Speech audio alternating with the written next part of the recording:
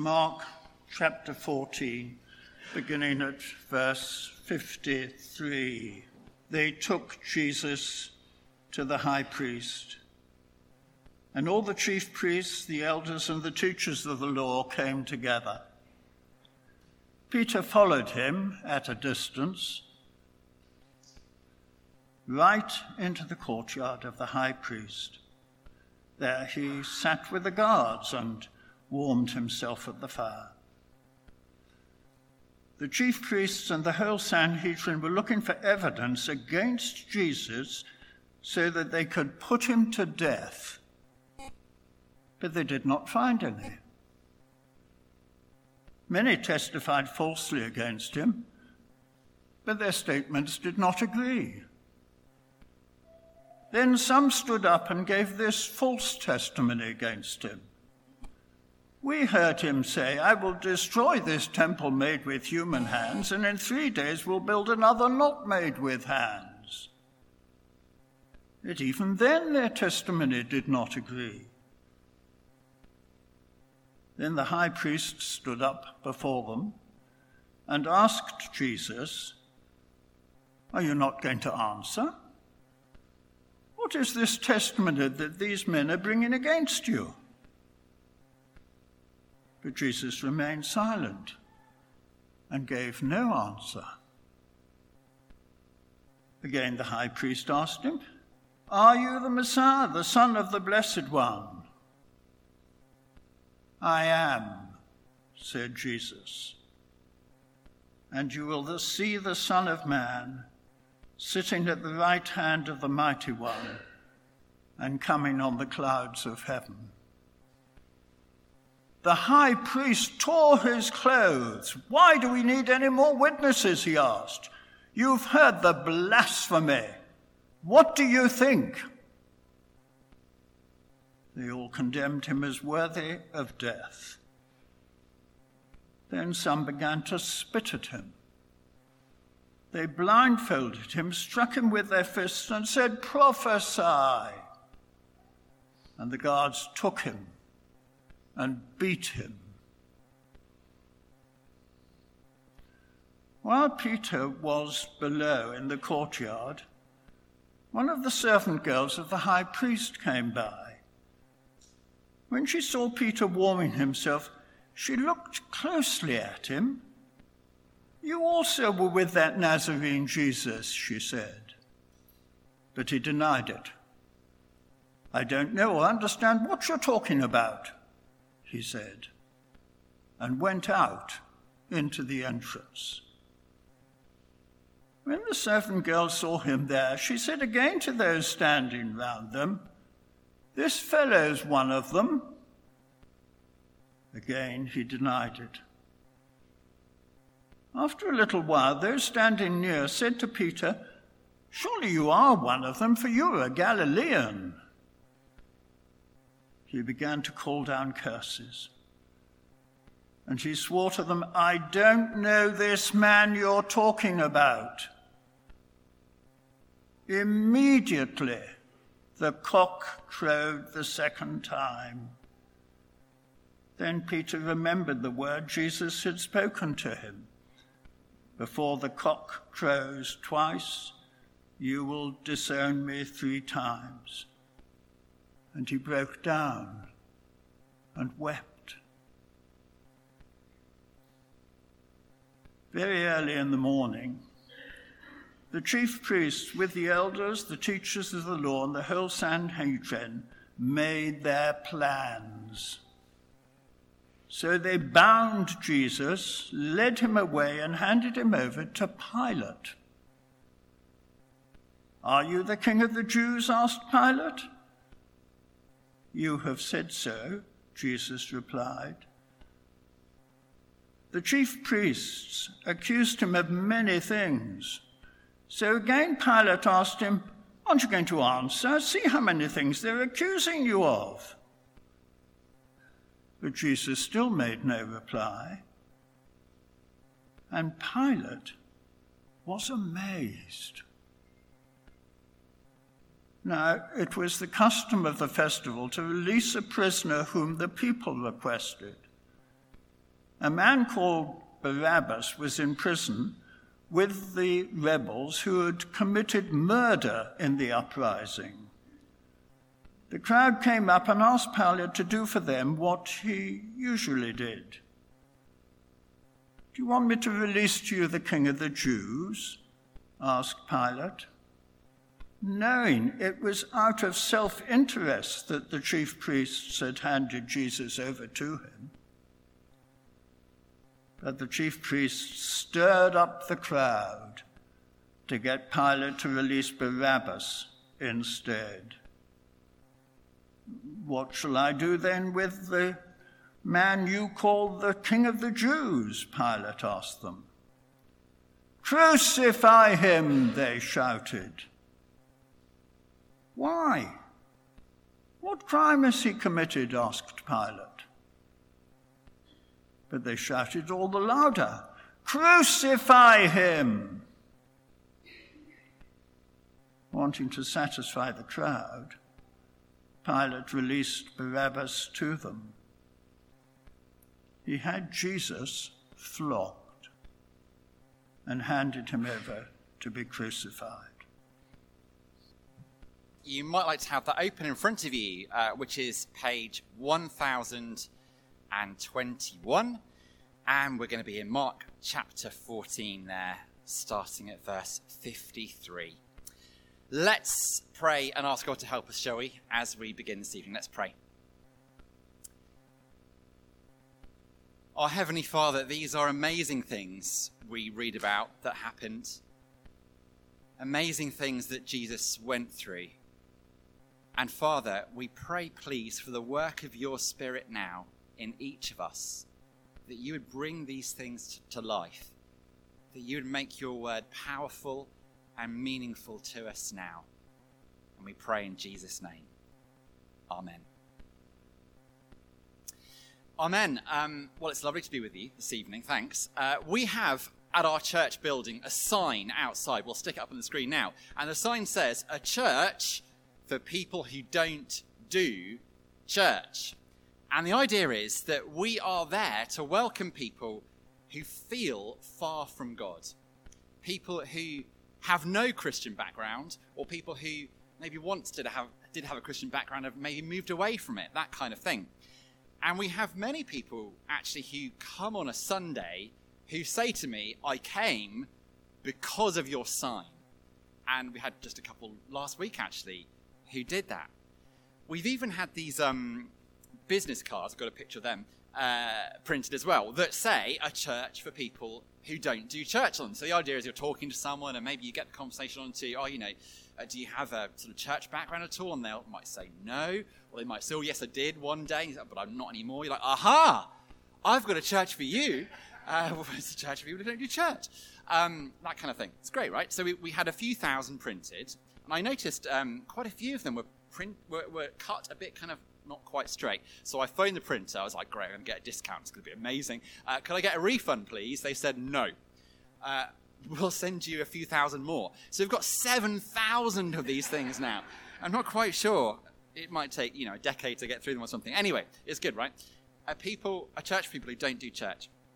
Thing is, do we believe that is who church is for? Do we believe that? Very possibly, you came here tonight, actually, and you felt kind of nerves in your stomach. And you kind of had to brace yourself to come into the building. And you felt you could barely kind of look people in the eye as you did. We can really feel like we don't fit in, can't we? Because we know what we're like. We know we are such a failure. And we just don't feel like we can be in Jesus' kingdom. Well, we're going to see this evening that we really can. It's wonderful. But I think it's also very possible that maybe we used to be a bit like that, but now we feel we should have moved on. We should be a sorted person now. And sometimes we actually think we are.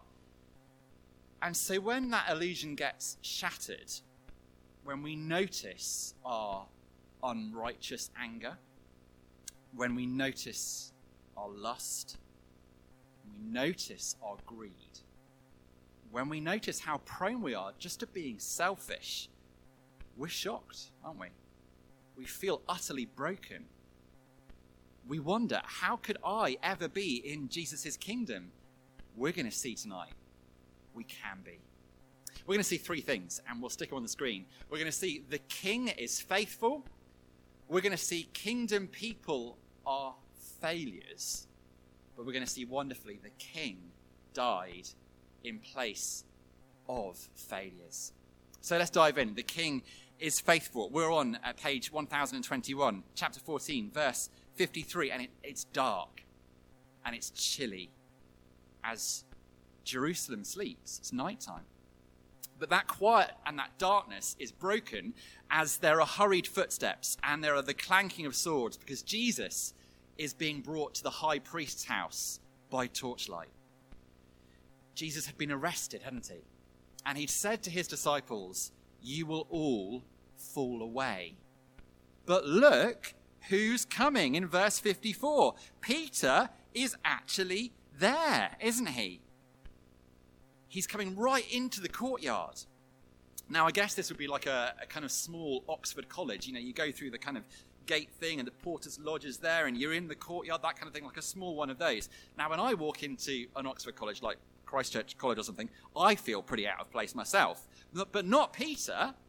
He belongs, doesn't he? He's one of them by the fire with the guards. And so at this point in Mark's gospel, we're kind of thinking, well, that's who the kingdom is for, isn't it?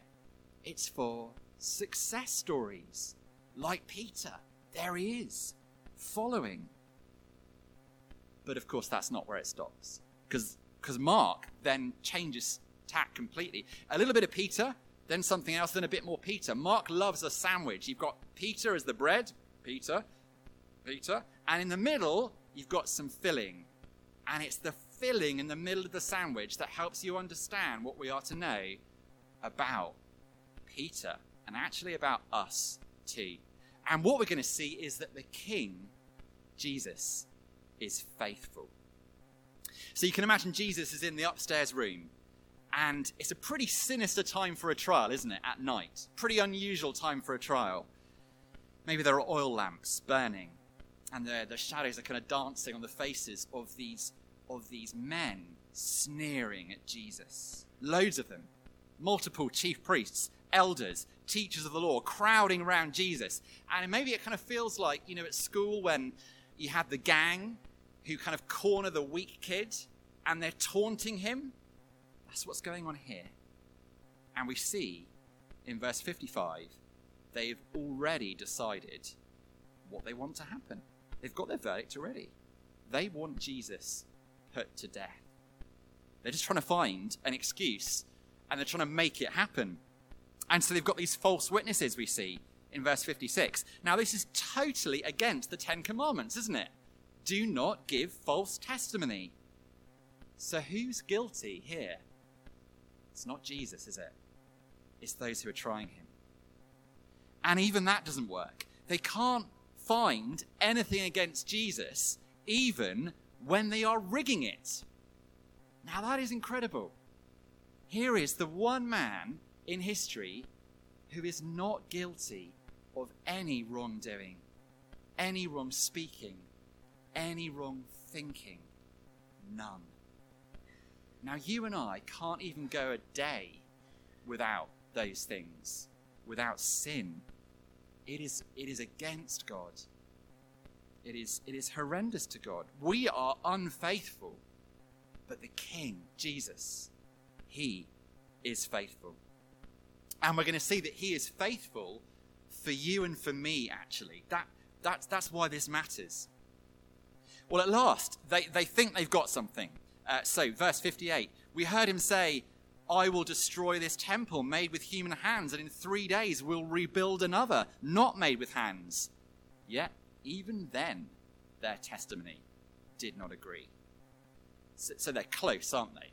They're close. Jesus did say, if you destroy this temple, I will rebuild it in 3 days. That's in John chapter 2. But he never said he would destroy it, did he?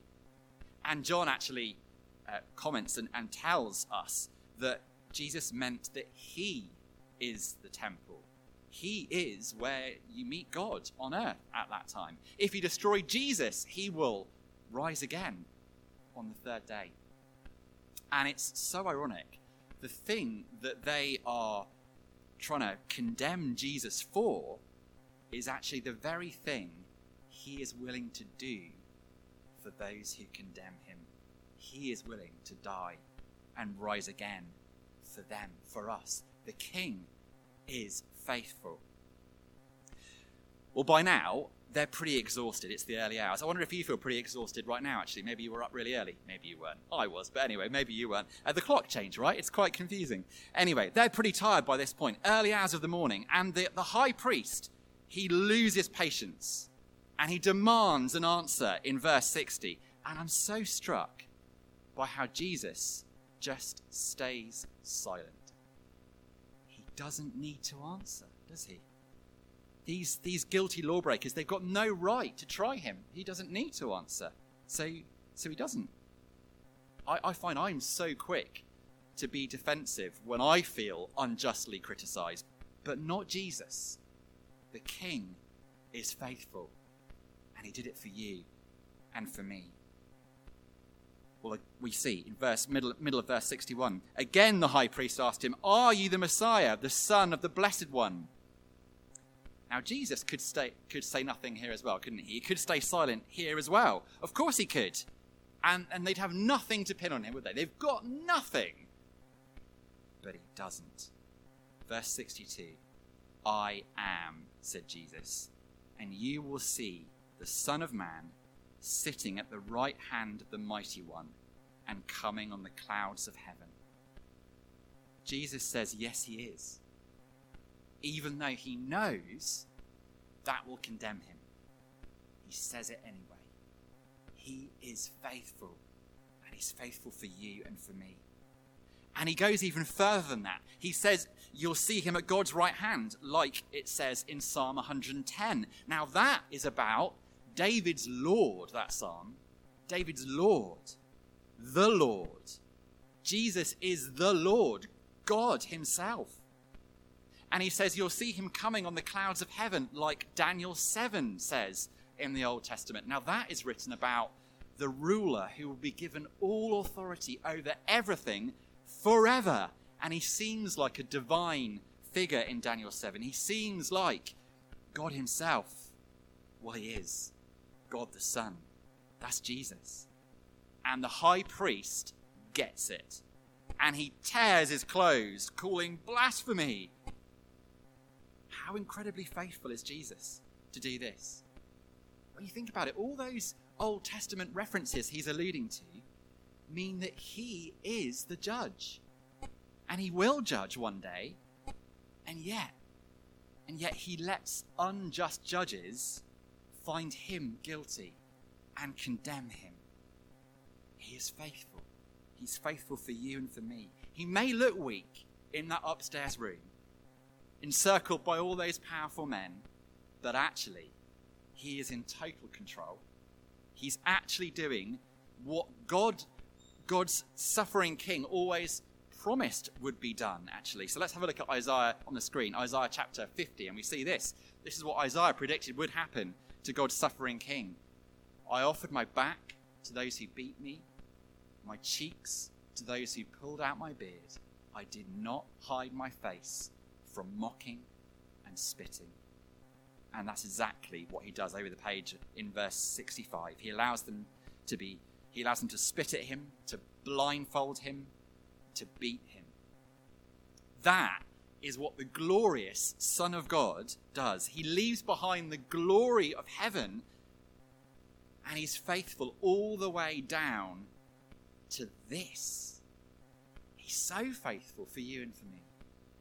Why? Why would he go through all of that? In the earthquake in Turkey and Syria recently, there are many harrowing stories and some really amazing stories of parents and adults kind of shielding children as the buildings collapsed. And I saw a really harrowing video online. I kind of wish I hadn't seen it, to be honest. As they pull out this body of this man, and he's totally limp and lifeless. It looks so unnatural. They pull him out. And then beneath him, they see another body. It's a boy. And they pull that one out kind of roughly, kind of thinking, well, obviously he's dead too. But as they pull him out, he starts to move. And this little boy, he's alive because his father has shielded him as the buildings collapsed on him. And it's so moving, isn't it? And it's so emotive when we see sacrificial love. And the reason it's so emotive is because that is what God's love is. It is sacrificial. That is what Jesus' love is. That is the love that brought him to do this for you and for me. And he's spoken about it already in Mark's Gospel. We'll put it up on the screen in chapter 10, verse 45. For even the Son of Man did not come to be served, but to serve and to give his life as a ransom for many. Jesus was giving his life as a ransom for many. But who are they? Who are the many? Are they this kind of spiritual successes like Peter? Are they the people making the grade who are, as much like Jesus as possible? Well, we've already seen the king is faithful, but secondly, we see kingdom people are actually failures. That's what we're going to see next. We've had the kind of the bit of bread that was Peter, then we've had the filling, and now here comes the slice of Peter on the bottom, if you like, the last bit of bread. Because now it's Peter from verse 66 onwards. Mark comes back to Peter, and if you like, Peter is on trial himself, isn't he? He's in a bit of a more comfortable place, though, isn't he? He's by the fire. He's warm. He's comfortable. Jesus said, if you follow him, you've got to take up your cross and deny yourself. Well, great, check. He's done that, right? He's followed Jesus. He's in the courtyard, right? He's the only one. Or has he? Jesus, he faced multiple powerful men in his trial, didn't he? Peter here faces one single servant girl. That is like the lowest status possible in that society. She thinks she's recognized Peter. And Peter, what does he do? He doesn't keep quiet, does he, like Jesus? But not only does he not keep silent like Jesus, he actually lies in verse 68. And again, he lies in verse 70. And then others join in, and then he even calls down curses from God. And immediately the cock crows. And we read, middle of verse 72. Then Peter remembered the word Jesus had spoken to him. Before the cock crows twice, you will disown me 3 times. And he broke down and wept. Peter has failed totally. He thought he was loyal, didn't he? He thought he could do it. And now he knows he can't. And he has lost all confidence in himself. He knows what he is like. But here's the thing. Peter is not the worst follower of Jesus, is he? Peter is the best follower of Jesus. He's the best example of a follower of Jesus. And what does the best follower of Jesus do? He fails. And that's what we're like, isn't it? Kingdom people are failures. I wonder if you have ever broken down and wept because you know you failed God. That is a kingdom person. Maybe you've actually denied you're a follower of Jesus, like Peter did here, or not spoken up as a follower of Jesus should, maybe at the workplace or something, when people criticize the Bible or criticize Christians or something like that. Maybe it's that. Probably, though, we've all had moments when we see we are not loyal to Jesus, just in the way that we live. Like our thoughts, for example. lack of self-control with lust or greed or anger or just selfishness. And we realize, actually, I'm just not as loyal to Jesus as I thought I was. I remember when I was first hearing about the Christian faith and I was hearing about Jesus and I wasn't yet a believer. And I remember saying to these Christians who were telling me, I remember saying, I cannot be a Christian. I cannot do it. I will mess up. I know I will. And in a big way, that's true, isn't it? That's exactly right. Jesus said, if you follow him, you must take up your cross and deny yourself. What did Peter do? He denied Jesus, not himself. And that is what we often do, isn't it? That is sin. Either kind of overtly by denying Jesus with what we say, or just denying Jesus in the way that we live, the way that we think. And yet here's the wonderful thing. This is in the Bible. Why is it in the Bible? How did it get here? We think that Peter is actually the source for Mark's gospel, that he's the one telling Mark what to write. Isn't that amazing? Can you imagine Peter there with Mark saying, Mark, you've got to put this bit in. Don't leave this bit out. I want them to know how much I failed. Isn't that great?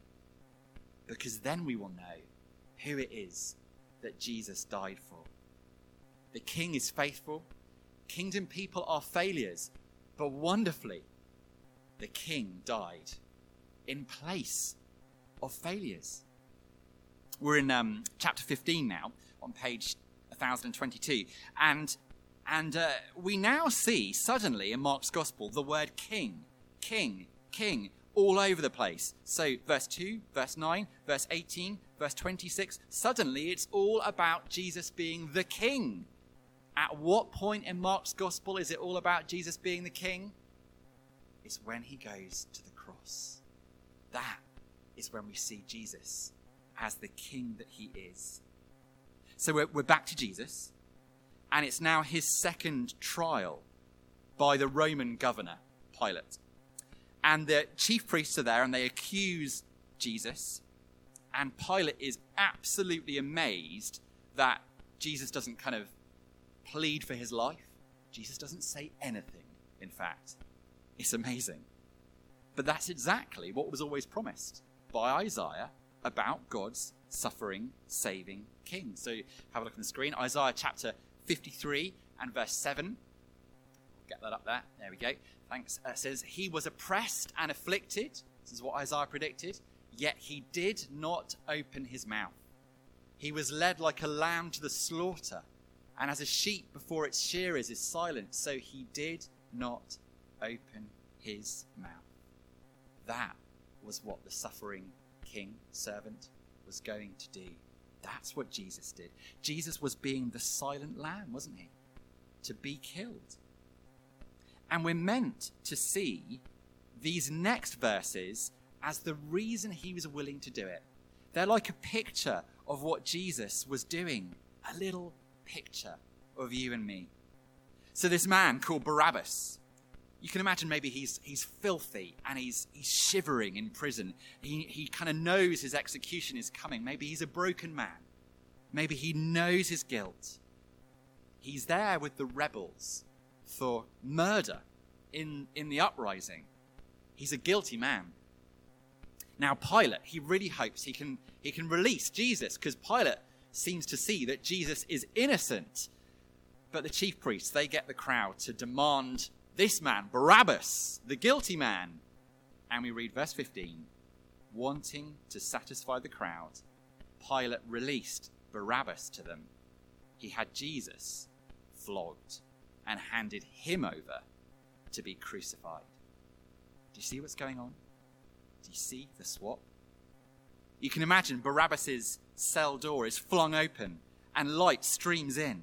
He's shielding his eyes, and he finds his chains are being taken off him. And Barabbas, he walks out of the cell door into the corridor, and there's a man there. Who is it? It's Jesus. And you can imagine maybe their eyes meet. And the guilty man is going free. and the innocent man is being condemned. And that is why Jesus is doing this. It's a little picture of why. He's doing it so that guilty people can go free. And that is exactly what was always promised the suffering servant king would do. Isaiah chapter 53 on the screen, we see. But he was pierced for our transgressions. He was crushed for our iniquities. The punishment that brought us peace was on him. And by his wounds, we are healed. We all, like sheep, have gone astray. Each of us has turned to our own way. And the Lord has laid on him the iniquity of us all. He is like that man in the earthquake, crushed for our iniquities, crushed for that boy, crushed for you, crushed for me, in our place, taking our death so that we can go free. We can go free from eternal judgment, the judgment we deserve for how we failed God so badly. Peter had, I have, you have. Jesus was crushed for all of that if you trust in him. It is wonderful news. And if you feel thoroughly ashamed of yourself, this is really good news for you. And it's really good news for me. If you've not yet come to Jesus and known him being crushed for you, for your sin, so you can go free, come to him. Trust in him. He wants you to. That's why he did it. And brothers and sisters, if you've done that, we never move beyond this, do we? There will be many times when we just see how much we have failed God. Over and over we see that. Maybe today you know that very clearly for yourself. But you know, we never earned this. We never deserved this swap. And you cannot lose what you did not deserve in the first place or earn in the first place. And wonderfully, Peter, he is restored. And in chapter 16, when Jesus rises from the dead and we see the angel speaking, in verse 7, the angel actually says, go and tell the disciples and Peter. Make sure you say to Peter, because we're restoring him. He's forgiven. Even Peter. Isn't that wonderful? Even you, even me. And what do we see of Peter in the future in Acts? Well, through the Holy Spirit, Peter becomes the self-denying follower he should have been. And he starts telling people about Jesus, and he goes through all sorts. Because now he's a forgiven man, and he has the Holy Spirit with him. And so are we. We are changed more and more by the Holy Spirit to be those followers of Jesus that we should be more and more. It's a wonderful thing. You know, often I think we know about forgiveness, don't we? I know I can be forgiven for what I've done. I get that. But we struggle with the idea that I can be forgiven for who I am. Well, Jesus looks at you in that prison corridor and he smiles. He knows. He knows your guilt. He knows your shame. And that is why he's there. The King is faithful. Kingdom people are failures. The King died in place of failures. Just as we close, I was on this conference this week for church planters people who start churches with the Acts 29 network. And there's a guy there, a pastor called Ray Ortland, who's a pastor of Emmanuel Church in Nashville. And he was telling us how he opens every single one of his services with some amazing words. And he says he often struggles to get the words out because he finds it so emotional. He has to kind of pray to God to help him say these words because he knows people's needs and he knows the Saviour's massive love. Let's put these words on the screen. They're adapted from another church, 10th Presbyterian Church in Philadelphia. This is what he reads out. He says, to all who are weary and need rest, to all who mourn and long for comfort, to all who feel worthless and wonder if God cares, to all who fail and desire strength, to all who sin and need a Saviour. This church opens wide her doors with a welcome from Jesus Christ, the ally of his enemies, the defender of the guilty, the justifier of the inexcusable, the friend of sinners. Welcome. Jesus welcomes you. Jesus welcomes me. A church for people who don't do church. That is kind of all of us, really, isn't it? All of us need that. It's us. And the faithful King Jesus, he says, come. Come into my kingdom. That's why he went through all of that for you. Let's pray, shall we? Let's pray.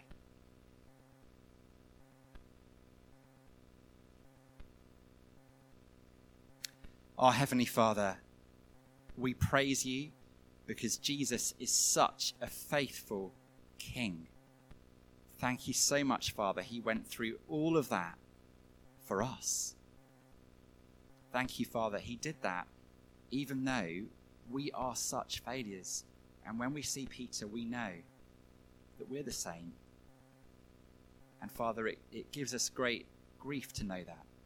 And yet we thank you so much, Heavenly Father, that Jesus did all of that to swap places with us, to be crushed for us, for our sin, so that we can go free. We thank you, Father, the kingdom is wide open to each of us because of this, and wide open to those who we know. And so, Father, we pray you'd give us confidence in this as failed followers, and yet knowing our faithful King. And you'd give us confidence to speak this truth to others, knowing how good it is. We pray in Jesus' name. Amen.